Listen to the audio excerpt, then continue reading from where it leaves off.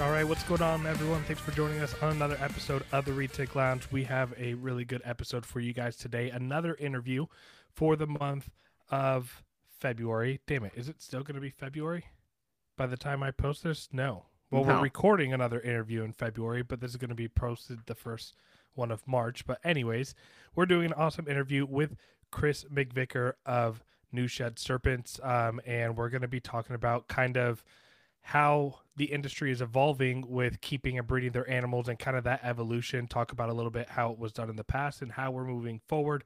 I think it's a super important thing to talk about. Nathan, what do you got? Not much. So I think it's gonna be just kind of cool to get a little perspective on, where we've come from and, just some of the progress that we've been able to make within the community. Yeah. Before we bring him on, of course, we're always going to spam our announcements for those of you that are watching on YouTube. Thanks so much for that support. Go ahead and hit that like button and comment down below as you're watching for any information and feedback on this episode. Again, we're available on Apple Podcasts and Spotify, and we do have that awesome Patreon for you guys to check out. I think we'd be really dumb, especially having Chris McVicar on, who is such an advocate and support of USARK. So, Nathan, tell them about USARK and where you can find him.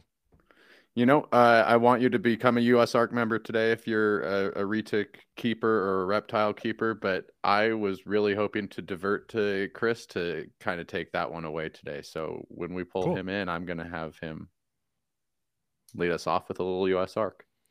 Awesome. So before we go ahead and bring him in, just again, a quick word from our sponsors. Whether you're just getting into retics or you've been breeding for years, the first place you want to visit is Stewart Design. More and more breeders keep showing up at shows, on Morph Market, and all over socials. Sometimes it may feel impossible to get anyone's attention. Stewart Design helps small businesses like yours do big things through brand clarity, helping entrepreneurs to start and scale businesses that are easy to know and love. Their work can help any company or industry, but they've done a ton of work for ours. Stewart Design created the brand for US Arcs, Canova, Reach Out Reptiles, Coiled, and dozens of other well-known reptile breeders. Like many of us, the owner of Stewart Design, Blake, is a keeper and breeder who fell in love with retics. Although Stewart Design does a lot of corporate work, Blake has a passion for working with people in the reptile industry. So, wondering if Stewart Design is right for you? Stewart Design can help if you're just getting started or you're ready to take things to the next level. Maybe you're struggling to stand out and build your presence online or at shows. And maybe you don't want to be like the other guys or get lost in the crowd. You want to make your own way doing what you love. You might just have a big idea and know your business is special, but you need help sharing it with the reptile community. If something here resonates with you, reach out to Blake. Have a conversation with him. To learn more or get started, visit sdidentity.com or call them at 855-SD-LOGOS. Clear brand, own markets, Stewart Design helps create them. If you are in the market for an enclosure for your reticulated python or any other one of your reptiles, Focus Cubed Habitats is your one-stop shop for not only the best-looking cages on the market, but also provide amazing features and add-ons to your cages. We partnered with Focus Cubed Habitats because they continue to innovate and change the way we house our animals unlike any other caging company out there.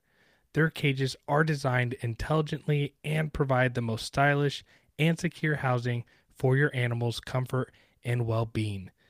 Visit focuscubedhabitats.com for your animals' caging needs. Again, visit focuscubedhabitats.com for some amazing and stylish enclosures.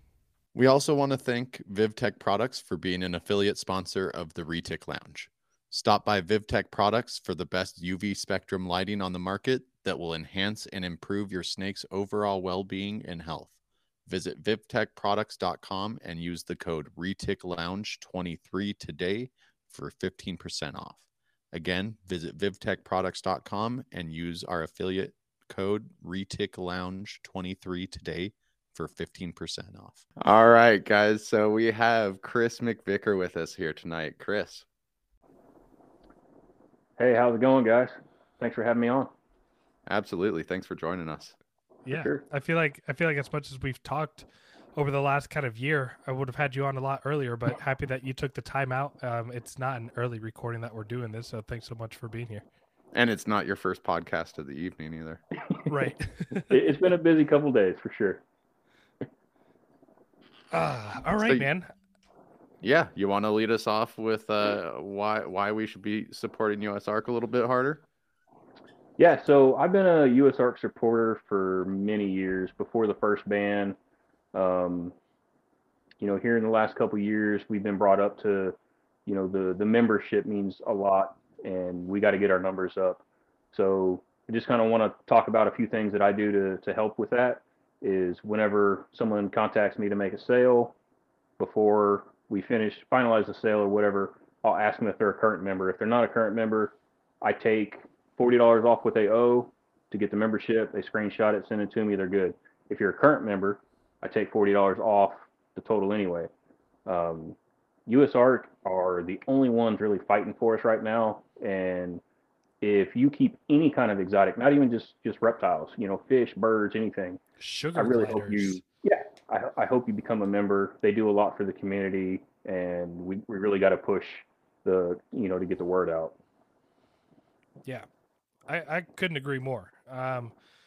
So I know a lot of our listeners because I keep up with our listeners and they know who you are. But just for anybody that's tuning in, go ahead and just kind of introduce yourself and the good old spiel that you've given 100 times by now. All right, so I'm Chris McVicar. New Shit Serpents is my business name. I don't really use it a whole lot, but like my Morph Market and stuff has it on it. I've been keeping retics for about 16 years now. Um, I got into reptiles when I was a little kid. I always had, frogs and skinks, lizards, crap like that. But my parents would never let me get a snake. And once I moved and joined the military, I got stationed here in Oklahoma, and my wife bought me a ball python for my first snake. Coming in So clutch. do what? That I said coming in clutch. I'm the one Yeah, who's ball python started me out, man. Like, I'm the one who's coming into the house with a box, like hiding it and concealing it as I sneak into my oh yeah, garage. Um, I, that I, I was afraid of my dad. Like, I mean, not like in a bad way, but like I didn't want to piss him off. Or my mom was definitely afraid of that kind of stuff. So right. I kept it. I kept it kosher and kept the lizards and turtles and frogs and stuff like that. And they supported me great. I mean, there used to be a pet shop around the house from where we lived in Vegas, and I was always in there just watching them feed snakes. And once a week they'd feed a big Burmese python, and I just thought that was the coolest shit ever. Yeah, my dad grew up in Vegas a little bit, and when he Yeah. was young, he worked at a veterinary clinic, and he got to Oh, that's deal awesome. with this mountain lion, I believe, that got boarded there, and he would take this thing on walks. So like, and after that, like he wouldn't let me have snakes in the house. It wasn't until after I was out of his house that I could have anything, Oh wow. anything like that. Take a walk with a mountain lion, but you can't have a snake. right. He's over here like, Times hey have son, changed, bud. come pet this mountain lion, son. Wow, that's crazy. It was a show cat, Chris. It wasn't a regular mountain lion. Well, still, it's a mountain lion. Yeah, I knew. I'm not walking a mountain lion. Right, no. I could be uh, totally wrong on what kind of cat, because I mean, yeah, but still, either way, it some was kind of exotic probably a cat. Just lion. no, no, no, no. Oh man. Chris, how long have you been breeding? Like, I don't even think I feel like I should know that answer. I just know that you've been doing it for a while. Like Like just you, breeding snakes in general, or just retics? I mean, all. Yeah, I mean, you I go ahead and think get both. That way, I want to I learn think I about had you. my first litter of boas in '05. Oh man, Yeah, so it's been a while. are boas hard? I heard boas are hard. So yeah, retics are stupid easy, at least for me to breed. Boas, I still keep boas, and this year I think I bred a eight, and I'm one of them gravid. Jeez. Wow. Yeah, Okay. But it's all how like you set up. We had a couple cold winters like a year or two ago, and I insulated my garage with 2-inch foam, and I just think it's getting too hot in here. Because used to I could have like 50-50. 50% of my bows would go every year and 50% wouldn't. And last year I didn't have any. This year I got one, so I'm pretty sure that's the case. It's just not getting cold enough because I don't Gotcha. I don't change my temperatures on the cages themselves. So Okay. Um, so I mean, speaking of, so you've been breeding bows since 2005. When was your first retic clutch, and what was it? my first retic clutch was a joint actually. So you probably know my memory. A lot of people don't. My memory sucks. My first retics was a pair of lavenders, and I can't remember if I had a clutch from them first or if it was from my business partner, and it was the het titaniums we made from the wild caught to the Bali yellowhead. Oh, But nice. that clutch I know was in 2008. So it was either 2007 or 2008 when I had my first clutch. I didn't buy baby retics. When I got into retics, I bought adults and did it all the wrong way. So Kids, don't try this at home. Do you yes, know how yes. old they were when you acquired them? I want to say the pair of lavenders that I got were like 4 or 5 when I got them, Okay. but they weren't fed heavy. They were probably 14 footish, 13, 14 foot. I have a question for you, and I don't even know if you have the answer or not, or maybe Nathan has the answer. So just a question in general, but why don't we see a lot of albino to albino breedings? Do we not? I don't. I mean, not. Yeah, I was gonna say. I mean, so like, let's use the snow for example, right? Have you ever seen a snow to snow pairing? And if so, like, you can maybe count on 3 fingers. So I think that's more of the chasing aspect of it. Gotcha. So you You're think you're it's managing the chasing the market? combos and stuff, and Oh, that's why okay, people okay. aren't doing like snow to snow. Like back when I got into retics, there was tons of albino to albino because everybody wanted albino. Hmm. Got But it. once we started getting other morphs in, everybody was doing hets to try to better that combination and forward the projects. Yeah, interesting. So that's probably what it is. I could be wrong. Okay.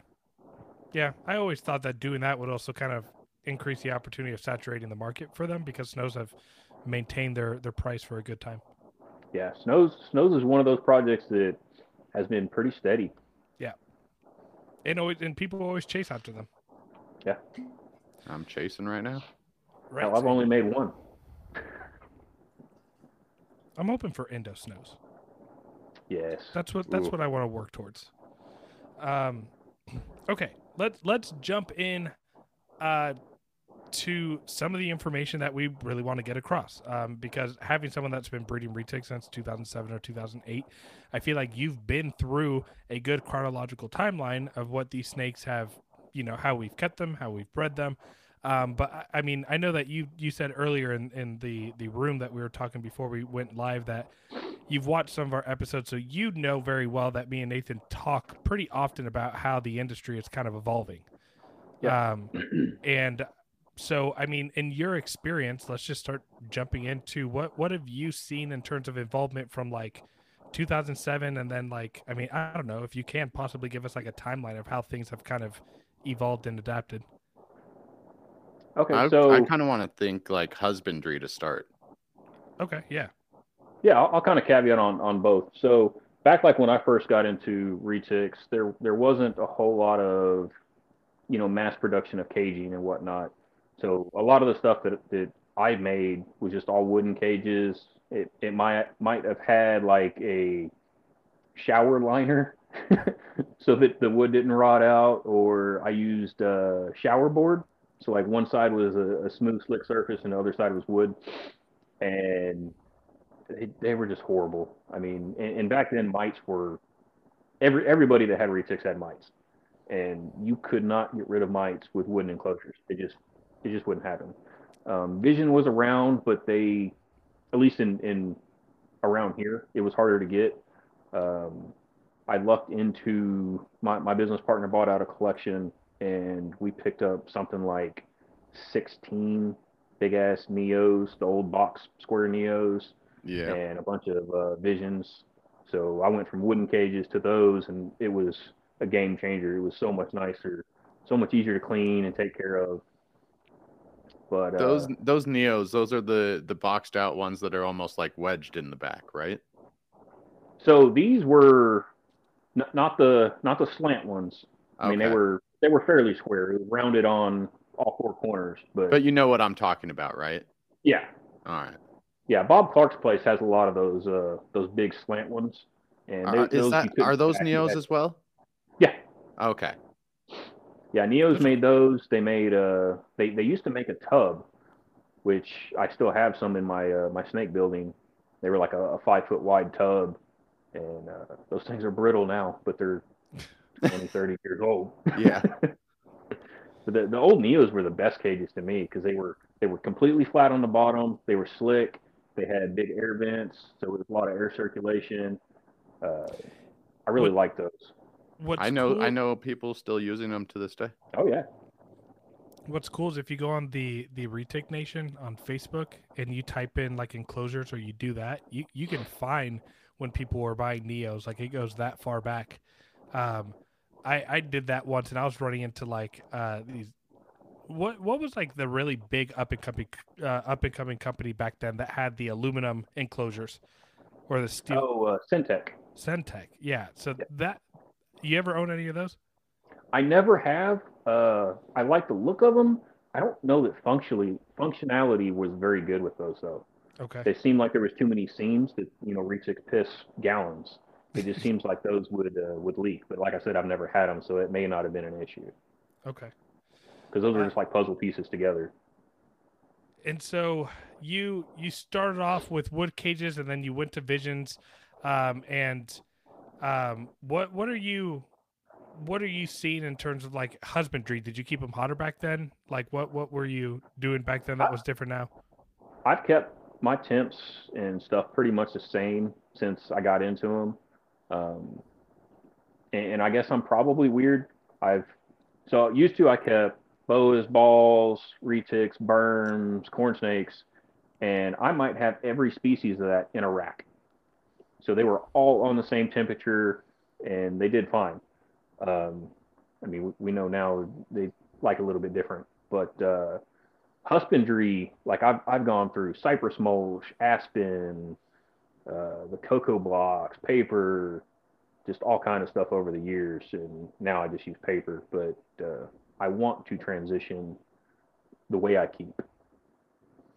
Now, keeping as long as you have, I feel like we talked about this on an episode or two back, but did you ever, as a kid, have the heat rock phase? So I did have heat rocks, not keeping snakes, but back when I had lizards and stuff, I had heat rocks, and I Yep, killed yep. lizards with heat rocks. Yeah. I think I had one with an iguana back in the day. So Yeah, I Oh think man. anybody like with some age on them has had some kind of reptile with a heat rock. yeah, I think that ages you about 30 years plus. Right. Yeah, Exactly. yeah. Um, yeah. So, I mean, have you always done like? Do you use heat tape? Do you use heat Yeah, so panels? I pretty much always used heat tape. Um, the past couple years, I've been kind of doing a few bioactive enclosures with some of my other species, and I've been using the radiant heat panels. So I think that's kind of what I'm going to go towards in the future is the radiant heat panels. I might still use some heat tape like in some shelving or something like that, kind of integrated into the cage. But with using the substrate, I kind of want it, the heat radiate down. Yeah, that would be an interesting design to be able to have a shelf in there that has heat. Whether there's like a false wall within the enclosure and you run the Mhm. cord on the outside or whatever the case may be, I think that'd be really cool. I want to do like kind of like an inch thick shelf, but have it hollow inside to where I can put the heat tape inside of it. Yeah, interesting. Um, so you made a statement earlier about like you want to start changing the way that you keep. So, I mean, first off, like what's motivating you to do that? Honestly, it's the newer generation of keepers. I've been seeing a lot of people these days keeping bigger enclosures, putting stuff with their animals for enrichment, hides, branches, stuff like that. And that was stuff like back when I got into it, it was just a burden. So we didn't do it. Right. And, pulling and back then the snakes were a little bit different. A wild caught snake, you don't want to fight off of a branch in the Yeah. enclosure. You don't want It it to was have anything it can mount and just Wait, rock you with. I have a caveat. I've had something that I knew I was going to bring up at one point in this podcast, but you said you didn't want to get one stuck in a branch. How about one stuck in some branches behind your croc? Oh my gosh, that was That's maybe my favorite Chris story. You need to send me pictures of that, Chris, so I can go ahead and put it up on the screen. Oh man, that was scary. Like, so most of you guys know I recently got rid of it. I had a Morlet's crocodile. Oh, sad. I And didn't know. yeah. I think I can figure out why. So my Platinum Sun Pied retic got out, and I have a expanded metal gate across the entire front opening of my croc enclosure. And to this day, I still don't know how the fuck it got inside of that enclosure. But it got into the enclosure, and it was up on the PVC that I have for some ivy that grows down. And I'm like, okay, how do I get in here, avoid the croc, and get the snake? Because I can't wait for my wife or a friend to come over, because if that snake drops down, it's food. Right. Like, Right. and back then, a Platinum Sun Pipe wasn't cheap. So I was like, all right, I got to like get in here. So I ended up like taking, I don't remember if I had a snake hook or tongs or something to try to get the croc away from me while I grabbed the pied. And luckily, he wasn't bad. Like, he was super chill. So it was interesting. Oof. Yeah. I ended up like climbing on the ledge that I have for him, or for the crocodile. So I had like maybe 2 foot from the ledge to the ceiling. So I'm like hunkered down, crawling across it, making sure the croc doesn't jump up and get me. No thanks. Yeah, it was a mess. No If thanks. any of you are familiar with Chris, he puts out a ton of videos on social media just of him, pulling clutches and doing stuff like that, just real world experience with his animals. And there's 2 videos that I wish that Chris had for us, and it's that, and then having to break the box for the clutch this year. Dude, you would have gotten millions of views on YouTube if you did that. I was so upset that I forgot to record that shit. I was like, I'm gonna record it, and then I get in there and I had some help, and we just started getting after it. And yeah, man, because I'd be a little like in the zone, ready to do this. I think I would have forgot the camera too. Like, yeah, yeah. And she was so chill. Like, there was so many times where she could have just grabbed me, and I wouldn't even have known, because my hands were around her trying to like move her around to get the lid lifted up. And my mainland retic that I have here that just laid her clutch, she's like my heaviest snake that I have. And she definitely has the biggest head that I have, even bigger than my Solaire that's longer than her. And I was just like, I swore, I was like, this snake is just going to be awful trying to pull her off. And she literally just didn't even budge. Completely took her off the eggs in one little go around. It probably took me only 15 seconds to get her off those eggs. That's what kills me with a lot of the videos that get circulated around, is they show the female just being absolutely insane. And 9 times out of 10, that's not the case. If you catch them shortly after they got done laying, they're so spent. Yep. Like, they care, but they're just kind of like twitching and, trying to keep the eggs tight. So you can normally just kind of pull them off and take the eggs. I mean, I've pulled a clutch a day and a half after they finished laying, and she was still easy going. Yeah. And that was an F1. That was my Philippine. So I think that's a good caveat into some of the stuff that's been brought up by you recently, and that's just how we're portraying these animals on social media. Something you want to touch on a little bit? Yeah, so I made a comment the other day about somebody that was hand feeding a retic, and I didn't mean it like directly at that person. Sure. I'd seen it quite a few times, and it was just like, okay, today I saw it again. I'm going to make a comment about it. And it wasn't like it was a bad video for the general public, but for people keeping snakes and people wanting to get into retics, it's not showing a safe way to do it. And I'm all about safety. Taking a big snake bite just isn't fun. I've been bit. You wear sandals in your snake room.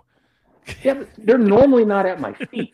They're normally like right here. I'm only messing around. I know you're serious about safety, but you got bigger guts than I do. I think I've only been caught once with sandals or no shoes in the snake room. I was gonna say normally, like when I'm cleaning, I take my flip flops off because I'm always spraying out tubs or cages and they get wet and I slide around on it. So Right. for me, it's safer to have that footing to be able to move out of the way quick without shoes. Exactly. Mhm. So safety again. Right. I'm all about safety and keeping the animal safe as well as yourself. So if I see something that someone's promoting that's unsafe, I'm typically going to say something, and that's not like a bad thing. It's just, could you please look at what you're doing, maybe change it up so that somebody doesn't get hurt? Because that's the biggest thing for us. If someone gets hurt, the general public looks at that a lot more. And I think a lot of the time, a lot of those videos fall into beginner error. Right. So I cut a lot of those videos some slack. I'm betting if a lot of these big keepers, maybe even yourself included, had access to social media and posting videos the way we do now, we would have posted some dumb stuff back in the day. Oh, dude. I know I've posted a video that I've wiped from the internet as Yeah. good as I can. I did it a couple years ago with my croc. I was outside trying to train my croc to eat off a little lid, and I was wearing flip flops because I'm a dumbass. And at the time, I didn't think anything of it, but someone was like, dude, that's really stupid. And I was like, wow, you're right. So I took the video down. And there's nothing wrong with that. Like, we're in the moment, we're not thinking of all the safety aspects or what it could potentially do to the hobby, and we post stuff. Right. But if someone makes a comment or brings it up to you, you kind of got to like take a step back and think about it. Yeah, You know, should I take it I'm gonna give an example of how far it can go, just with my example, and that was back when I was on my IV medications and just stuck at the house all day. I was cleaning cages one day on just my little tiger girl. I think she was like a year and a half old, maybe 2 years old, so she was tiny. And I had her up on a coat rack, and I'm just doing an Instagram live, and had her behind me in frame, and I'm bobbing up and down in front of her cleaning her cage, and took a little tag to the shoulder, nothing crazy, and I just turned around and said, hey, like, what are you doing? And even though it's not a bad video, no one got hurt, I'm still getting bit, and that video ended up on ridiculousness, and that's when I took it down. I didn't want to be associated with that video.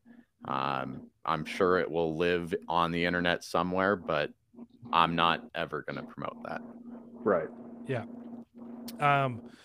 And it's what, so like I've always been just self-conscious in the past about even like posting me getting reticked out or handling them, just because I fear of being judged if I was doing it right or whatever the case may be. And so I haven't had any I'm gonna be honest. I mean, these animals can be dangerous, especially if you have a croc. I've been fortunate, like I've been pretty lucky. There's probably, if I would have recorded some of the introductions with a wild-caught Kalatoa that just hated me, those probably were ugly. But the reality of it is again, just trying to evolve and better the community, because back then Right. those videos were posted often, and if you even think about how algorithms work with social media, right, the more attention, the more it gets pushed out places. And believe it or not, it's probably not us that really give a shit about those kind of videos, but it's the general public who sees it and Yeah. comments and likes, and then it just starts to blow up, right? Which is why a good example of how Prehistoric Pets has had a massive following online. A lot of those videos gone viral with 2, 3, 400 million views. Well, and everyone knows the worst example of the lady keeping rats in her snake room with the big retic she didn't know how to keep. I mean, That that's video was the infamous so bad. retic video at this point. Right. So bad. So, yeah, it's just that's not how we want to be promoting this hobby. Right. Any of these animals, let alone retics that get big. Yeah. What's your opinion on live feeding videos? Because I tend to I don't post them. I don't like when they're posted. And if I follow a lot of people that follow me, I follow back regardless. Like if they're a snake breeding, business, I always will follow back. And oftentimes I'll follow black blindly as long as I see that they breed, even if it's ball pythons, whatever the case may be. But I'll go through my feed and see people posting their live feeding videos often, and I unfollow them. It's not I something do the that same. it's not even something, and yes, it is kind of a statement as I don't want that to be out in the public, but it's also I don't enjoy watching it. I don't enjoy the aspect of an animal who doesn't have the opportunity in the wild to get away and watch that sequence of events go down. Don't get me wrong. I know live feeding is necessary for a lot of animals. I'm not against Right. live feeding at all. But I don't really care to. I know as a kid, I used to get so excited. Like it was like I couldn't wait until I fed my ball python, right? But like I've learned that you put another animal in a position where it has no opportunity. It's no longer fun to watch anymore. It's clearly Yeah. who's clearly there's going to be one winner. I look at those as they're just for show. They're Hmm. just for the clicks and likes. Um, I mean, we all know in the wild they eat live stuff, but Right. in captivity, most things eat frozen thaws. And if they don't, do you really need to post the live feeding? Like, it doesn't bother me so much, but I've been keeping reptiles all my life. So, but somebody else that likes rats or Rats are cool. rabbits or Rats are cool chickens. as hell. By the way, I don't know if you've ever had a pet rat. I have, but they're pretty Oh, I cool. they're never the had a pet greatest. rat, but I raised rats. And I had pet rats growing up, and they were awesome. Yeah. Uh, Yeah, I mean, we got to think about like who's going to watch that and are they going to take it wrong? Right. I think we're set up in decent ways now, especially with kind of the YouTube generation. I have a young niece, 8 years old, that is slightly interested in reptiles just because of her uncle, and she's starting to get into like snake discovery and people who are pushing, you know, Good proper content. yeah proper content and not just stuff for the views. So Yeah. Yeah. I think the content that's being pushed right now, we're really going in a positive direction. Right. I agree. I think most stuff that's out there is in a positive Yeah. light. Absolutely. And then again, if we do run into the video where it looks like someone's antagonizing an animal or something like that, like there's always another story behind it. Um, an example and an observation that I made is I was watching a very popular, YouTuber and snake breeder, that was looked like it was bothering the snake, and I looked at it and I was like, is that necessary to post? But then I started looking more, and what I thought was actually antagonizing the snake was just that person trying to grab the snake to not go away and under other, like an area that would be very hard to get the animal out of. But it looked like it was antagonizing it in the video. Again, kind of clickbaity in that sense, but there's always another side to the story that we don't Right. see oftentimes. So in regards to how I'm assuming how you'd like to see the industry go is removing these attention seeking type of videos. There's one thing to have clickbait and then provide a really good video, and then there's Yeah. there's just the intent of actually posting a video for attention and likes and clout. Yeah. Unfortunately, I don't think those are going to go away because No, they no, get no, too no. many views. But yes, it would be in the perfect world. Yeah, Those would be gone and it would all be good educational. You know, reptiles are beautiful. yeah. But So I want to go back like 10 minutes into the discussion we were having about how you plan to advance your husbandry. You were talking about kind of you evolving. And so, what are some things that you are currently doing or working on or near future thinking that you are trying to change because you were mentioning and talking about the younger generation kind of inspired younger generation of keepers, I should say, because there are some people that are older that are keeping for the first time. Um, but what are some things that you're trying to do that's kind of inspired you? so I haven't like publicly came out and said it, but I am downsizing. I'm not getting out of reptiles, but I'm downsizing my collection back to what I consider a hobby aspect of it and something I can enjoy more. I want to do bigger enclosures, more hides, more stuff to climb on, stuff like that. To where I've seen the newer generation of keepers doing a lot of that stuff, and I really like it. It looks good. The snakes seem to like it. Up until I want to say last year or the year before, I never put hides with my snakes, except for when I first got into snakes. And most of my caging now, I put a hide in, and the snakes get in them, they get on top of them, they really enjoy them. So us older people, yes, we're doing stuff the way we've always done it, and I'm not saying there's anything wrong with that. It's worked for however long you've been doing it, but could we do better? And that's what I'm striving for.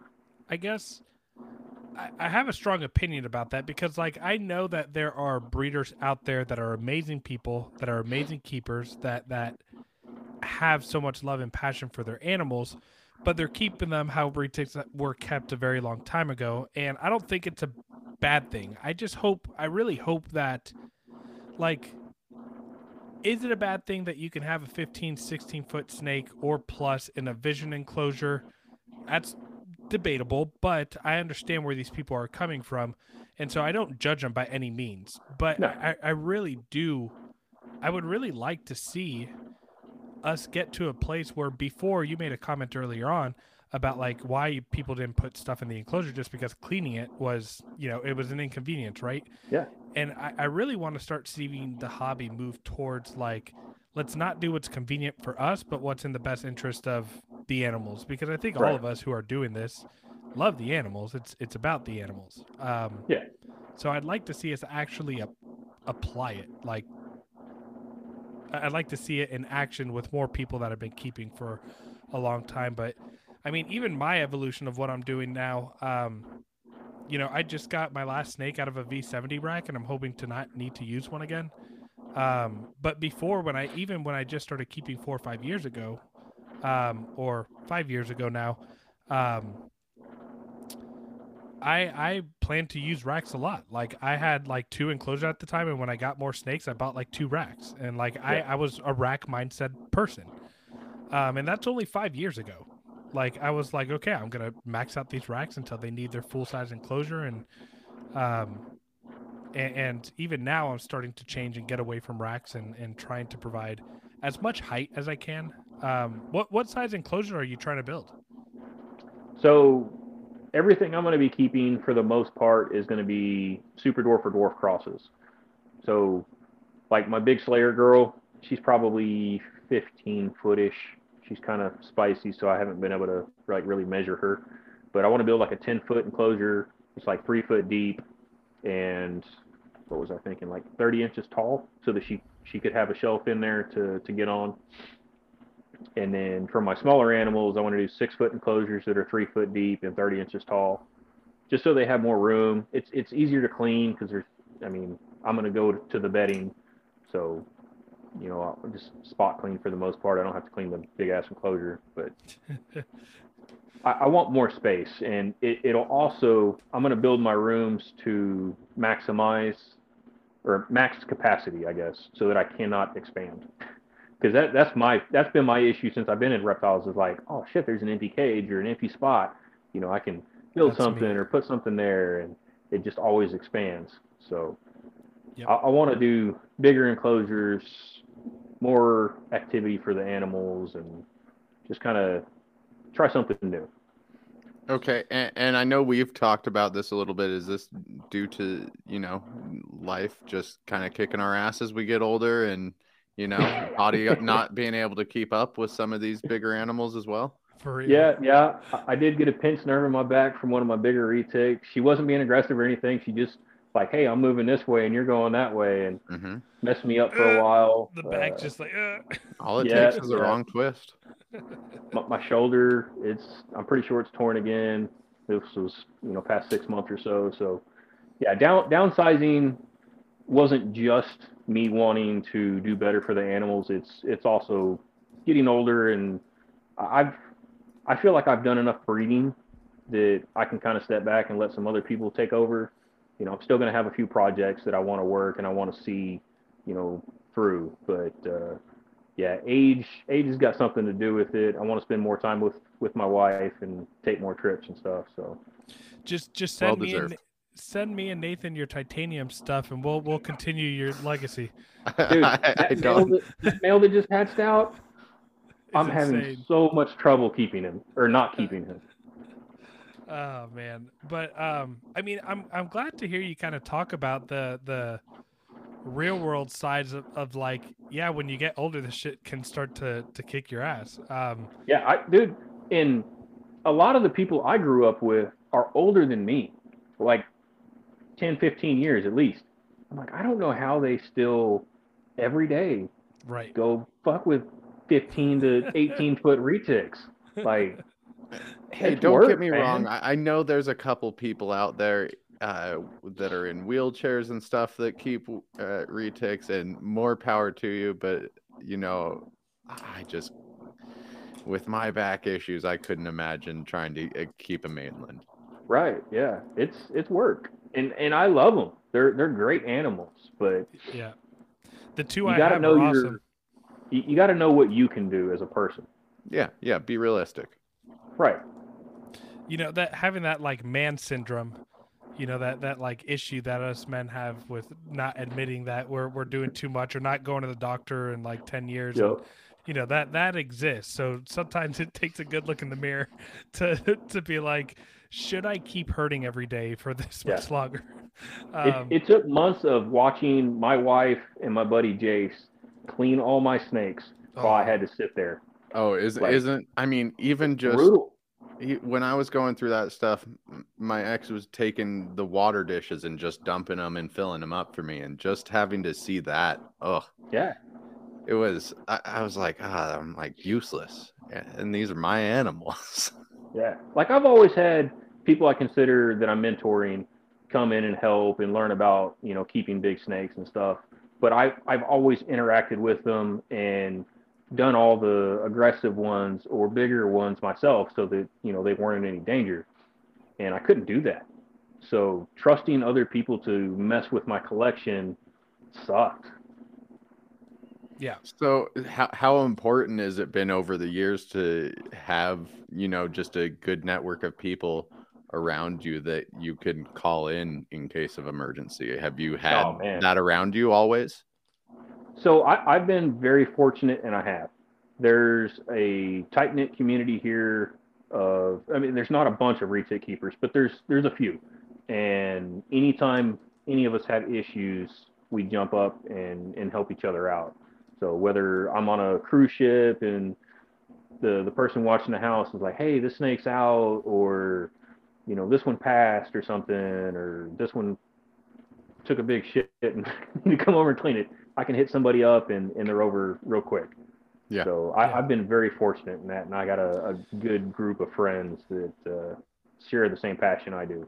But I think that speaks to just being positive in the community and active. Right. I was kind of the same way within my local community, and when I needed help, I was able to put the word out and get someone over here. So Yep. it's a big help when you're dealing with Yeah. any of these animals. I have I have two people here that I could trust. Like if I go out of town, one of them is a newfound individual. He's local, and he keeps hots. And so when he came over and he was messing with like adult retics for the first time, he helped me with an animal that I had that had like a tiny, tiny little prolapse. But it's so crazy to think like he's seen hatchling retics before, but he comes in and because he works with hots, he's just like, "Where's your hook?" He opens the cage, turns like the guy, and I'm like, "All right, so I don't got to worry about anything." And I mean, clearly he's like, "Yeah, if I get bit, what's the worst that happens? It hurts, big deal." Yeah. I'm like that makes sense. But then believe it or not, the other dude that I can trust right now is Sean, and he's my high school helper. He's 15 years old. He's bigger than I am, but I have spent countless hours with him in my garage, and I can literally sit back as he takes a 10-foot F1 Philippine out of her enclosure. It's pretty freaking cool. So That's when I'm at awesome. it, when I'm out of town, he doesn't get the big snakes out. He does what Right. he knows he's comfortable with, and we agree what snakes he can take out and stuff. But it's a huge blessing when you have the opportunity to be able to leave town and no longer, because it wasn't like that for me a year ago when I would leave town for vacation because my wife and I travel a lot. um, it's stressful, man. It's not fun. But you Yeah. know, when you have a sensor that tells you, hey, your incubator temperature is low, and you have someone that can go over there, to plug it in because your cat unplugged the freaking the cord. It's a nice peace of mind. The technology aspect of keeping these days is so nice. Dude, It I used to is. worry so much when I'd go out of town for even just a few days. But if I Right. went on a cruise for like 7 days, I was a nervous wreck. Right. Right. Like No we have access somebody to watch the phone. house, but they don't know about the incubator temperatures and racks and stuff. So I'm like, Right. Yeah, when my sister would come over, I would just be like, "All right, just make sure that the lights on the thermostats are on. Make sure the Right. snakes are moving around, If and you then hear feed the cats. That's all I right. really want you to do." If you hear a beep on yeah, like this box on top of the cage, call me ASAP. yep, And this is a shameless plug, but go over to VivTech and get your camera because you can just jump on those cameras now Right. and check that your power's on, obviously, because your camera's on. Right. Zoom in, look at all your animals real quick, good to go. They also have awesome timers for lights that also have like these the products that they have are pretty awesome. And I but yeah, just learned about those timers. those timers are great. I mean, Yeah, my and buddy that keeps crocs and stuff, I was over helping him set up a shelving system for some of his snakes, yeah. and he was like, "Oh, I got this timer from VivTech, and it was like $60 or something." I was like, "You bought a timer for $60?" And he started explaining to me. He's like, "Oh yeah, I can check it on my phone. I can turn it on It, and off. I it's can set peace of each mind, dude. individual plug." I was like, "Okay, now that's pretty cool." It's peace of mind. Yeah, And they also have another one that is not as expensive. That's just like for lights or for but they do have one that has a lot more functionality. But yeah, when I went to Arlington, they gave me a couple to bring over here and to try out, and they've been great. That's what I'm running their VivTech light on, the UV lighting on my okay. Halmahera. I have that set from like 9:30 to 6 every single day. It just does what it needs to do. I don't have to worry about forgetting and leaving the house without turning it on or Wait, it. Lucas, you're telling me that you don't have to flip the 100 pins around the dial to get the individual Right. sides to turn off at the No, right exactly. time? Dude, that shit sucked. So No. speaking of growing and trying new things, we were talking about VivTech, and you have one in with your recheck now. Do you see it get underneath the light at all? Every single day I have it get right under it. That the snake is the experiment that I'm doing is with the Halmahera Mm-hmm. female that I have that is a year old, like in April or May, and she's a little firecracker, and so she would like to stay hidden all the time before. And then I moved her in a big enclosure instead of a rack. Well, big enclosure for her. She started being more active, and then on the second phase, when I started turning on the light, she's out in the open, like doesn't even care about being hidden, just chilling under that light. She'll wrap around the cage of that light, and the cool thing about the lights are LED, so they don't emit Right. heat. Um, and she loves being under that thing. Cool. I Yeah. got stuff from my Crocs and my wife's Euros, but we haven't put them on yet because we're If you're still if working you're on their enclosures. if you are going to build new enclosures for your animals, put a VivTech bulb in there. At least That's my plan. just try one. Yeah. I'm sold. I've just seen a lot of difference in this. And I think that's another aspect of the evolution of keeping that we should probably talk on is, you know, obviously it seems like you're going to move towards lighting, but what like UV lighting, but like, is that something that you think down the road will be a standard, or do you think that there's going to be too much resistance and we're just going to have to phase out some of the older I keepers? honestly, I don't think it's going to be a standard, but for for the people that aren't like just breeding, I think it'll become a norm maybe.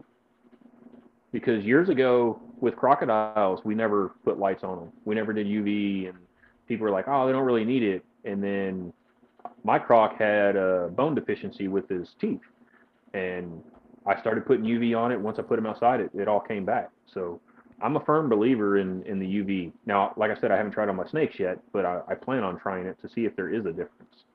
Yeah. I see that my one that I have right now actively seeks it. Every single cage that I have being built for me here on out is going to have a VivTech bulb in it. My only issue of it like installing new bulbs in current enclosures is I like everything to look good, and when I start to drill holes in my cage and I start to screw shit and I start to like I'm gonna mess these cages up, and I spent a lot of money on my caging. Well, see, that's So where my buddy Alan at Recoil, he's going to do all that shit for me. Like exactly. I'm going to give him my ideas, and he'll do everything custom and figure it all out. Like Yes. I And built my there's own there's enclosures before. I'm done. there's plenty of places doing that. So like Right? you Yeah. just have to have that in mind as you're building stuff out Right. from this point forward if that's the direction you want to go. Another plug, VivTech. They're able to do that, and VivTech. or not VivTech, Focus Cube. Yeah, but I was going to touch on that because they're building almost the type of enclosure that you're going to be moving towards, Chris, and I'm going to phase it into same with Lucas, but a bioactive setup with a radiant heat panel. So it'll be interesting to see with my male pusher to, just see what difference it can make for him. I've been debating on trying some different plants with mine. Like I've got to go ahead. Do one bioactive. Just play with it. Talk to Scott. Scott, I don't know if you know Scott Severs. Name sounds familiar. But he's done some huge bioactive enclosures with his larger retics, and it's Wait, is that the dude over in Europe? Nope. He's got the huge enclosures with all kind of plants and shit. No, I've seen that before. That's freaking amazing. But no, this is a guy who he builds like 10 by 3 or 10 by 4 enclosures that he's now making bioactive and has lighting and all that stuff in there, and it looks like a jungle in there. And his retics, huge retics, are up on branches. So I don't know. I'd be interested to see your experience with doing it with an adult. Yeah, like I probably won't do it with my Slayer girl. No. You need to plant a my palm jungle tree carpet. She crushes all the plants I put in there now. So, but yeah, some of the smaller stuff I wanna try it just to see. Yeah. But yeah, I mean, I've had people message me like, "Hey, is Chris getting out of retics?" Is because you've posted a lot of like adult proven breeders ready to go, and you know how the recession is right now, and a lot of people are jumping board or they're downsizing massively, and so people are that's what I hate. I like the timing of this for me. It looks like I'm just doing it because of the recession and people are having issues selling snakes, and that is not the case. This is something I've been planning for a couple years. We just talked about it a year ago. Yeah, and then with my back and shoulder, it just kind of pushed it a little bit quicker. So, yeah, it's just kind of got to happen. So I like right now, what are you thinking about? Like, I got two questions. One that I probably should have asked like at the beginning of the episode, and I'll ask that one after this. But like, what's your ideal number of adults that you want to have for retics? For retics, I'm still kind of toying with my list, but I'm thinking 10-ish is a good comfortable number for me because I'm still going to keep some boas, some Angolans, just some odd and end stuff that I've had for years. But the retics probably 10, maybe 15. 10, 15 total, or are you talking adult females? Just adult males and females. Okay, cool. That's a good number. Yeah. Yeah, that's not much higher than the number I've thought is pretty reasonable for what I want to do. I mean, I came from like 2010.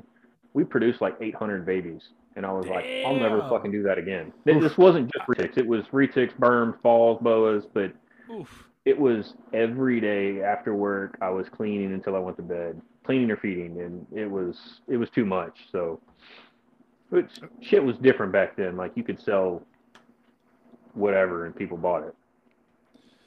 Yeah, I mean, it seems like prices of everything is going up, but exponentially with snakes in general. I mean, with all the morphs and morph chasing and world's first and all this different stuff, I feel like you see more snakes in the $1,000 range than you do in the $300-$400 range today. Yeah, well, and that's another thing that I'm gonna change on how I breed is instead of chasing the 5-16 combos, I'm just going to try to refine the stuff I like. Yeah. Which, by the way, if you didn't watch our episode from last week, I haven't yet.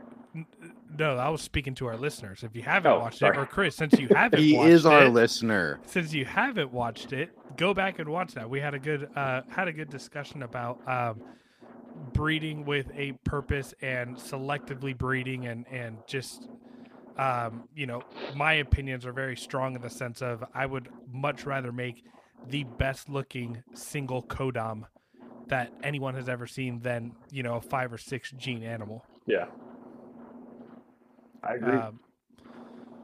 Oh man. So my second question, follow-up question that I should have asked earlier, but like I want to know. I don't think I even know everything that you keep. Like, what do you keep? Like everything? I mean, yeah. I mean, anything that is exotics. Why not?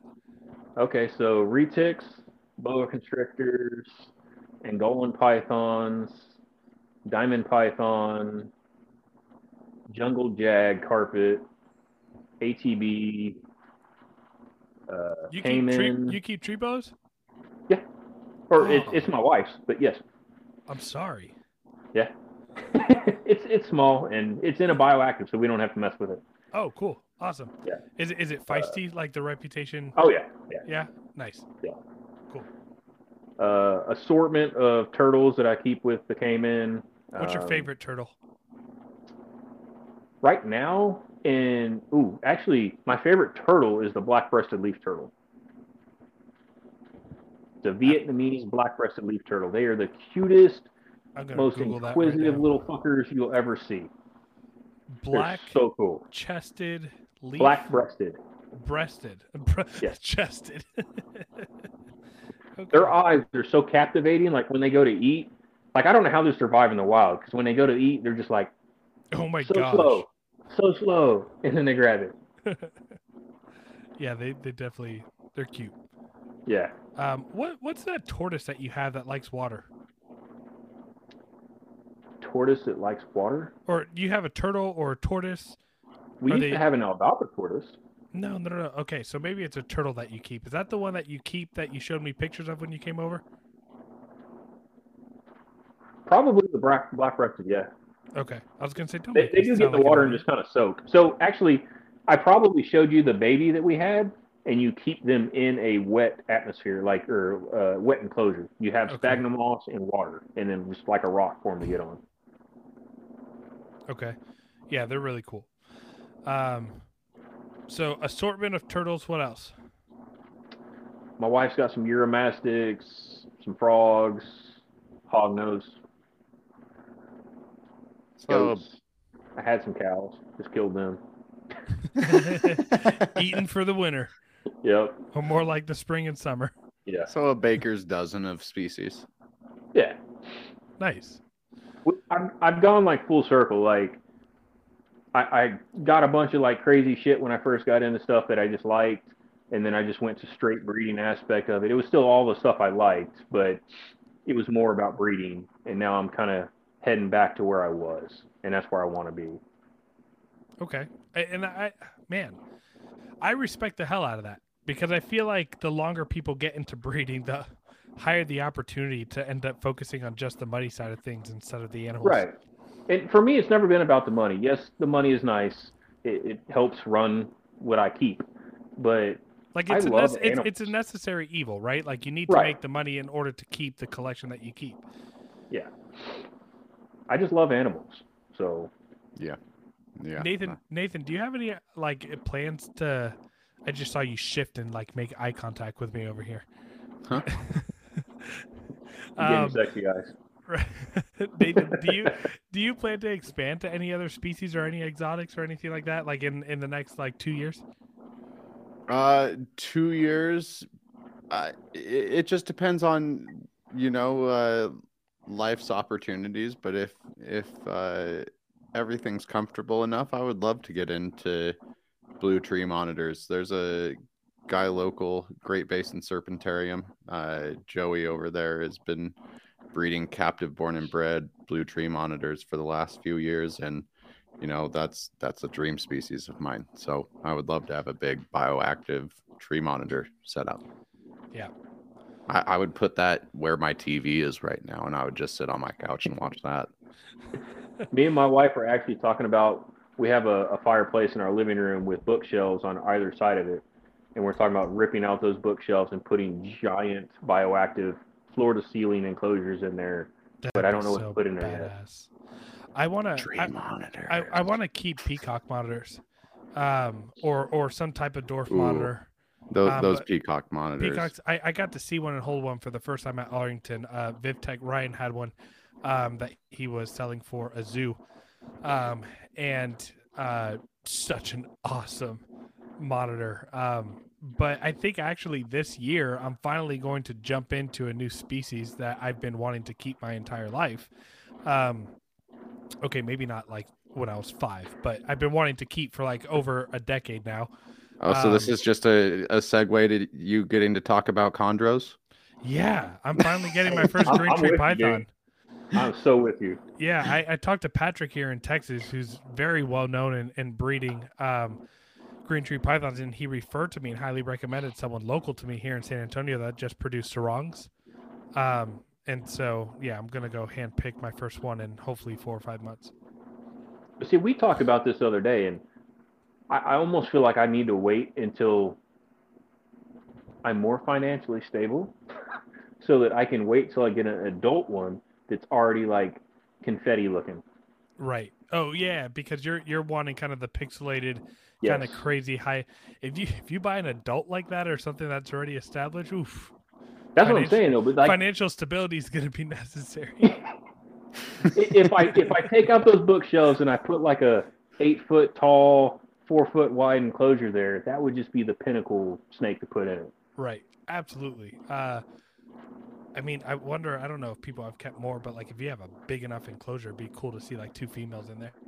Yeah. Just like one like 6 feet up and one like 3 feet down. I think that'd be so cool. But yeah, so I am finding myself curious and wanting to keep other species. I've even thought about scrubs, but then I reminded myself like I already have long, athletic, food-driven animals.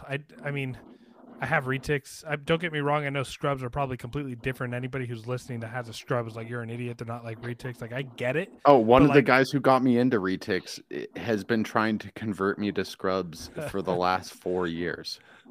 I mean, had one hot. For a year or so. They're fun. Yeah. And don't get me wrong, but I mean, like, it's a dream animal of mine. But as long as I'm keeping and breeding retics, like I don't think I need another big, hungry snake. I got plenty. It's like Timor pythons. I've always wanted a Timor. I just haven't gotten one. Me too. Timors are cool. But yeah, I figured I owed it to myself. If I was gonna start to keep any other species, it had to be something that I read like the complete chondro and back in like 2012 or something. I've been that into green tree pythons, but always been kind of scared to jump in because of the whole husbandry and all those things. But that's all old type of stuff. If you get a captive bred now, you should be good to go. Yeah, I'm kind of on the same boat as Chris. I would rather get a Timor just because it's in the same genus as Malayo python. Yeah, exactly. Well, they're gorgeous, man. Yeah, they're gorgeous, but the Malaya python part of it, you know, it's just a special connection. Right. With me being so in love with retics. They look like retics too. I mean, well, there's you see the similarities for sure, and I mean even the crosses. Like I'm not a big hybrid person, but those like crosses are cool. They're awesome. Like, and you know, I say like I'm not like I won't buy a hybrid animal, but if I had like a dwarf berm with my super dwarfs, or if I had a Timor, you better believe I'm trying. Like, dude, hey, I tried that a couple years ago. I tried putting a pure super dwarf male to a ball python. How'd it go? She didn't breed. What way did you try doing it? Male super dwarf to female ball. Okay, cool. That's and it was a female that the year prior I did Angolan to ball python. Those look cool. Yeah. I got babies from that. I love your Angolans. I keep telling myself that I want one when you produce your next clutch, but then I also remember that I need to not buy every animal that I want because I was gonna say I'm gonna be pairing them up here in a little bit. My wife will leave me. My big craze right now is I want a tortoise. Aldabra. We just need to get Lucas to stop buying animals. So you want to know what kind of? I mean, Aldabras, yes, are the pinnacle. But in terms of like being able to keep a tortoise year round outside, I was thinking of those what are they called? The ones that have the crazy triangular. We were talking about this at the show. I think you're talking about the radiated. Yeah, radiated tortoises because they can handle cooler temps. And here in Texas, we only have a week. Like, there's probably only 2 or 3 weeks of the year that I would have to bring that Right. tortoise inside. They're cool. They're not as personable as the Aldabras, but they're still cool. Yeah, but an Aldabra, I need a forklift to get that dude inside my house. Yeah, they get big. We sold ours when it was like 100 pounds. And that's insane. Yeah, she was big. Now, just since you're in the turtle tortoise game, there was a book I was reading a while ago. I think it's the Indian star tortoise.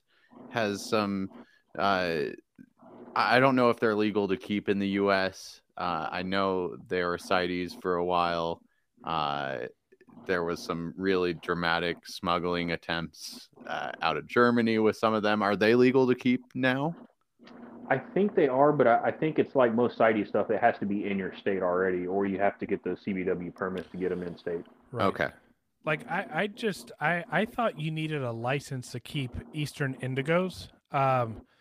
Like the whole permit that you need to go through, but and I don't know if this is correct or not, but I was told that if I bought one from someone who produced it here in Texas, I don't need to go through that process. Yeah, because what you need is just an interstate commerce permit. Cool. It's not an actual permit for the animal itself. It's just an interstate commerce thing. Yeah, that's another animal that like I want to get into indigos and Drymarchons, and I like how cool would it be to keep North America's largest snake?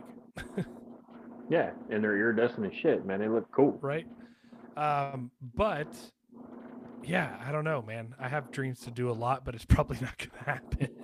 if I get to a place where I can have a freaking basically like I mean, like my dream would be to have not a storefront, but to have some type of like, man, someone's gonna steal this name now, but like opening like a Retictopia, and just having like I wanted like 12 different locality retics and massive walk-ins and be able to do parties and like. I think that'd be really cool to have, but unless I get a place like that, which is, I don't know how realistic that is, I probably just need to stick to my retics and maybe another species or two. Don't steal Retictopia.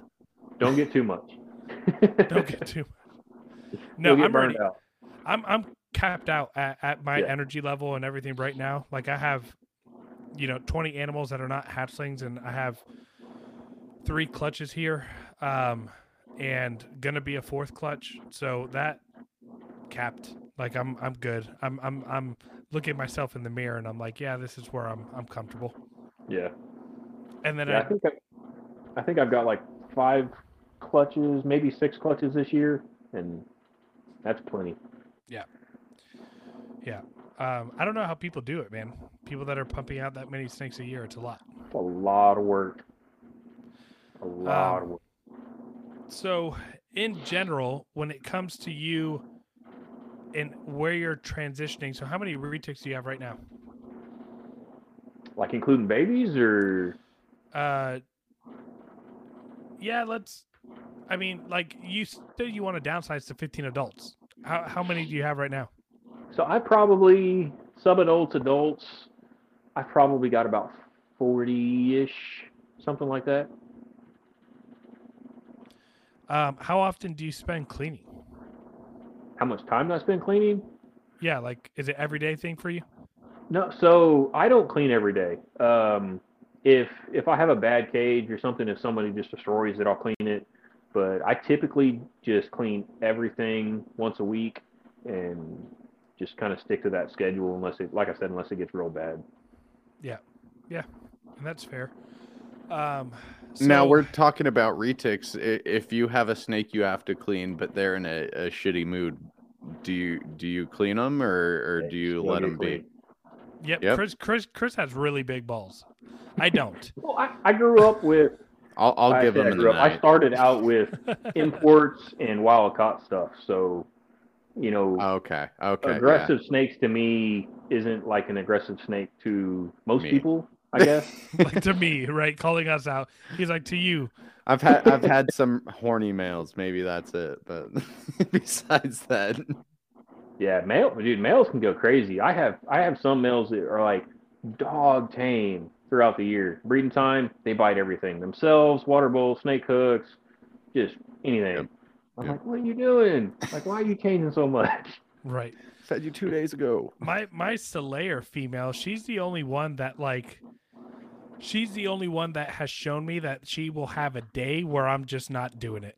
Like So it's me myself in a 14-foot snake, and there's just days where I'm for 5 minutes trying to get her out with her lunging at me, and I'm just like, at that point I'm like, nope, it's just not gonna happen. That I'll try again in a few hours. that's one thing where safety, I have come up with ways of dealing with that. So even like when I first got into retics, I had a wild caught and I built a custom enclosure to where I could put a divider in the center, so I could clean one side, open up the divider a little bit and kind of prod her, and she'd go to the other side, and I put it in, clean that side. So my Slayer is currently in an 8 foot enclosure that I can do the same thing. So That's if huge. she's having one of her bad moods, I can still at least clean one side of the cage, and depending on how she's acting, coax her over to the other side and clean that side. I So think there's that's there's something ways we need to around those normalize. aggressive snakes. Yeah, that's I think about that right now. That's a luxury for retics. Like, That's a I don't luxury know. for any caging, I don't know if that's especially a not. divider you can remove from outside the enclosure. Yeah, and it's fully enclosed, so there's no gaps to where they can get past and get you. It's completely safe, and it doesn't obstruct the enclosure at all. So it's a good way to do it if you have an aggressive animal that you're not comfortable working with by yourself. Yeah. I don't know why that's not an industry standard. Paul Spurlock started making cages, and I adopted his way. So he did it to where he basically made two 4 footers, I like wish he the was more active in the community again. yeah, That dude, I'd always love seeing him post. Well, and you yeah, see Brian Cusco's cages from Serpentine Designs. They have that removable divider, but there's people that are more active in pushing stuff in the community. Focus Cube starting to play around with some stuff where you have removable dividers. I have some boa file stuff, but it's all dividers that you have to go in, unscrew from the yeah. inside, and I you know, wish there was more cage makers that thought about aggressive animals like that, to where you could safely handle them, or clean the cage when they're not being good. yeah. Yeah. Yeah. So I want to give you an opportunity, Chris. So we're gonna soon transition into like a um quick fire round of some random questions that we have. Might be animal related, might not be. So the idea behind that, answer them as quick as possible. But before we do that, do you want to speak anything on your heart, or anything that you want to tell our listeners in regards to this kind of process of evolving and pushing the community forward? So my whole aspect of it, because I've lived both lives, is it's not bad what we used to do or what we currently do, but can we do better? Or is it better to do it this way? I've always had an open mind, not just with snakes, but in anything. The new guy that's been on the job for 2 days might have a better idea than what we've been doing. You Yeah, know, we can't just like shrug off the new guy just because they're new.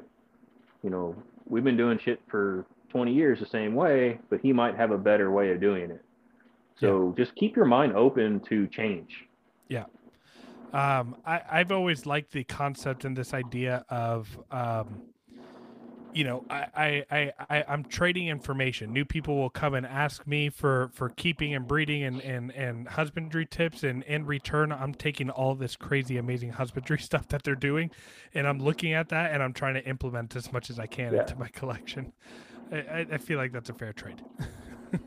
Well, we're seeing We got to learn things from each other. evolve every day too. I mean, Chris touched on it earlier on, but the amount that things have changed from when he started to now. I mean, even from when I've started, 7, 8 years ago to now, I've seen people drastically and change how they're doing their enclosures and Yeah. keeping these animals. Yeah. I guess my last statement is just I also think that if you feel that you have understood something to its utmost, you're preventing yourself from growing and learning more. So if you are stuck in your ways and how you keep your animals and you are not open to the idea of growth, you're losing out on knowledge and opportunity to better understand the animals that you work with. And so always, the idea of getting complacent with husbandry and those kind of things, it can happen for a while, but at some point we have to remind ourselves we need to get uncomfortable and try new things for the benefit of our retics. It may not work. Like, Right. I might do a bioactive enclosure and be like, man, that was retarded. But Right. Yeah. I tried. I'm going to find that out soon. All right. Nathan, feel free to hop in on this quick fire shoot question segment that we're going to do here. You ready, Chris? Sure. All right. What was your first ever job? Shit. Pushing a lawnmower, I guess. It was before I could actually work, but as soon as I could push one, I had a job. All right. Well, same kind of mindset because this is one of mine. What's your day job now? I'm a welder. All right. Awesome. And a good one at that. I need you. Right. What's your favorite month? Oops. Month? I don't know. Summertime. Yeah. Summertime. That's a month. I'll take it. I'll take it. So thank you for your service. I know you're a veteran. What branch of the military did you serve in? Air Force. Air Force. Awesome. Favorite food? Shit. Steak. Steak. What kind of steak? Let's dive into this. Like ribeye. Okay. How do you like your steak cooked? And I will literally end, Medium. Okay. Anything more? We were going to end the podcast right here. I was booting you out. I was kicking you out of this room. I used to have them well done. Oh, right? That's how horrible is that? It's bad. I mean, now at least you have to kill your own livestock and appreciate that, and not freaking burn it to crisp. Unless it's a big roast, it's not going past medium ever. Yeah. Yeah. When was and where was your last legit vacation? Ooh. So we just went on a cruise to I don't remember where all. Dominican Republic. I got a horrible memory. That's the goldfish. It was only like 6 months ago. Oh man. Hey, I'm taking a trip here in April for our 20-year anniversary, so we're going to Roatan. So I'm 20 stuck nice. on that one. Congrats. Nice. Great Yeah. stuff. If you know me and Chris, if you need something very important for us to remember, don't do it. Don't rely on us. No, just remind me. Trust me, I will not get mad if you're like, hey, do you remember that? Hey, do you remember that? Hey, do you remember that? I expect it. Yeah, but they probably get mad. Hey, do you I'm sure remember that? I'm sure they do. I try. Where did you grow up? So I was a military brat, mostly Arkansas, lived in Vegas for a little piece. Okay. What is your favorite body part?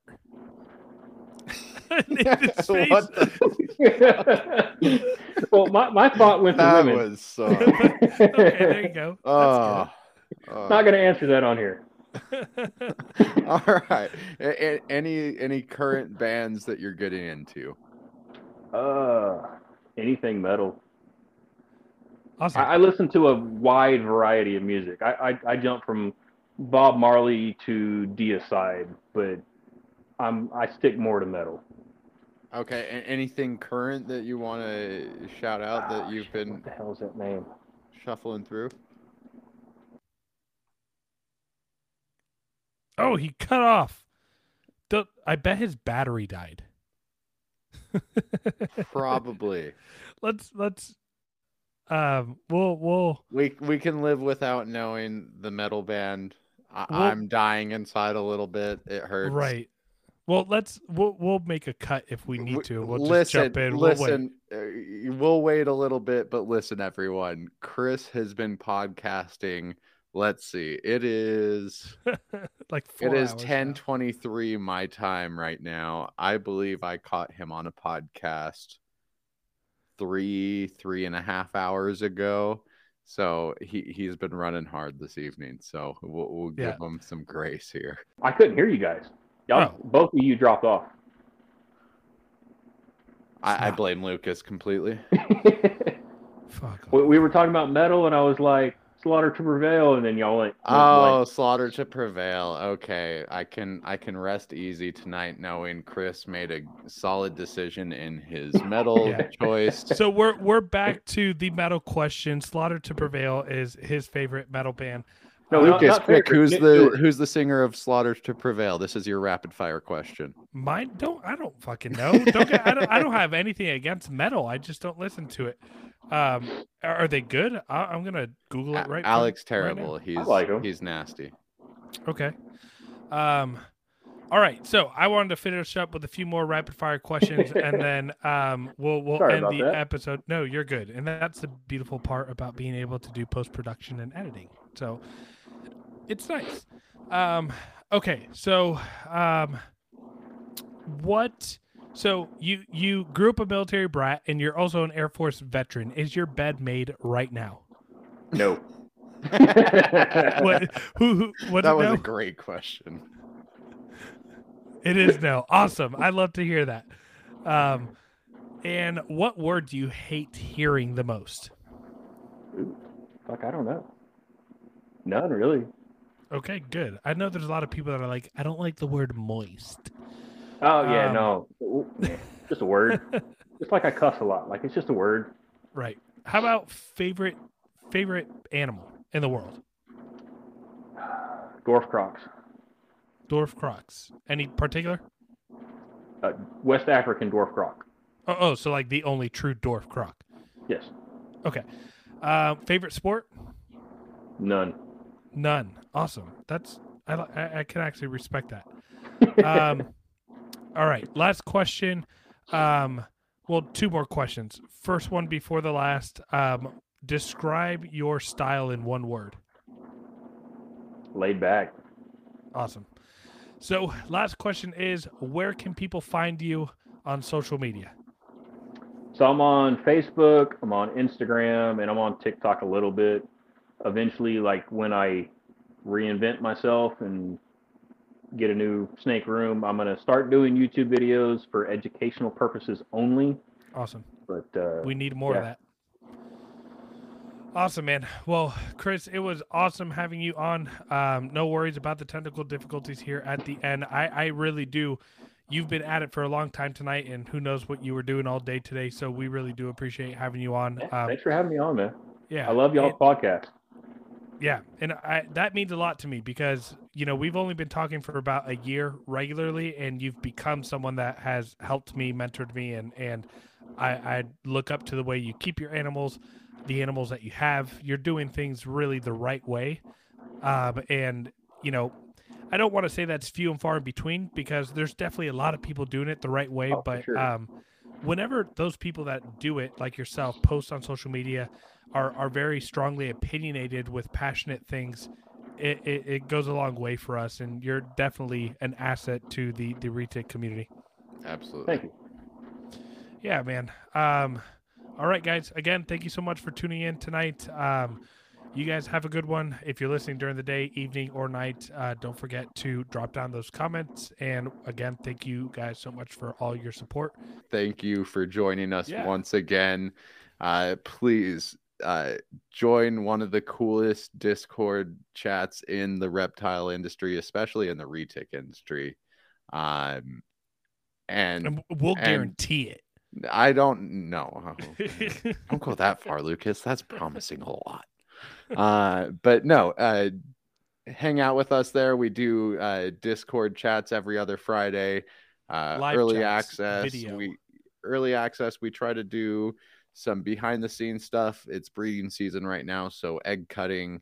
I know Lucas jumped on and showed some of the egg cutting that he did with our Patreon members last night. Breeding stuff, and we'll take requests. So if there's something you're dying to see how we do or how we operate our business, we are more than transparent with our Patreon community. So jump on over there. Remember, support USARK, become a member. You're part of this reptile industry. So support the people that are fighting for us. If you can't become a member, message me. Yeah, message us. And I think what Chris does as far as including that in the price of his animal is something I'm that implementing that like right now. Everybody who has a snake that I haven't shipped out yet, I'm going to ask them if they have a member. yeah, guys, get creative with it. I have people at my work that keep just big fish tanks, and I've gotten them to become members because it's important for them as well, not just us. So become a member. Remember, support VivTech products, Stewart Designs over at sdidentity.com. And then we also have our newest podcast sponsor, which is Focus Cubed. They are supporting us through trying to elevate how we keep retics, how we see their mental health with some of the products with VivTech. So just support all the people that are trying to push this industry forward. Absolutely, guys. Thank you so much for listening. Chris, are you on?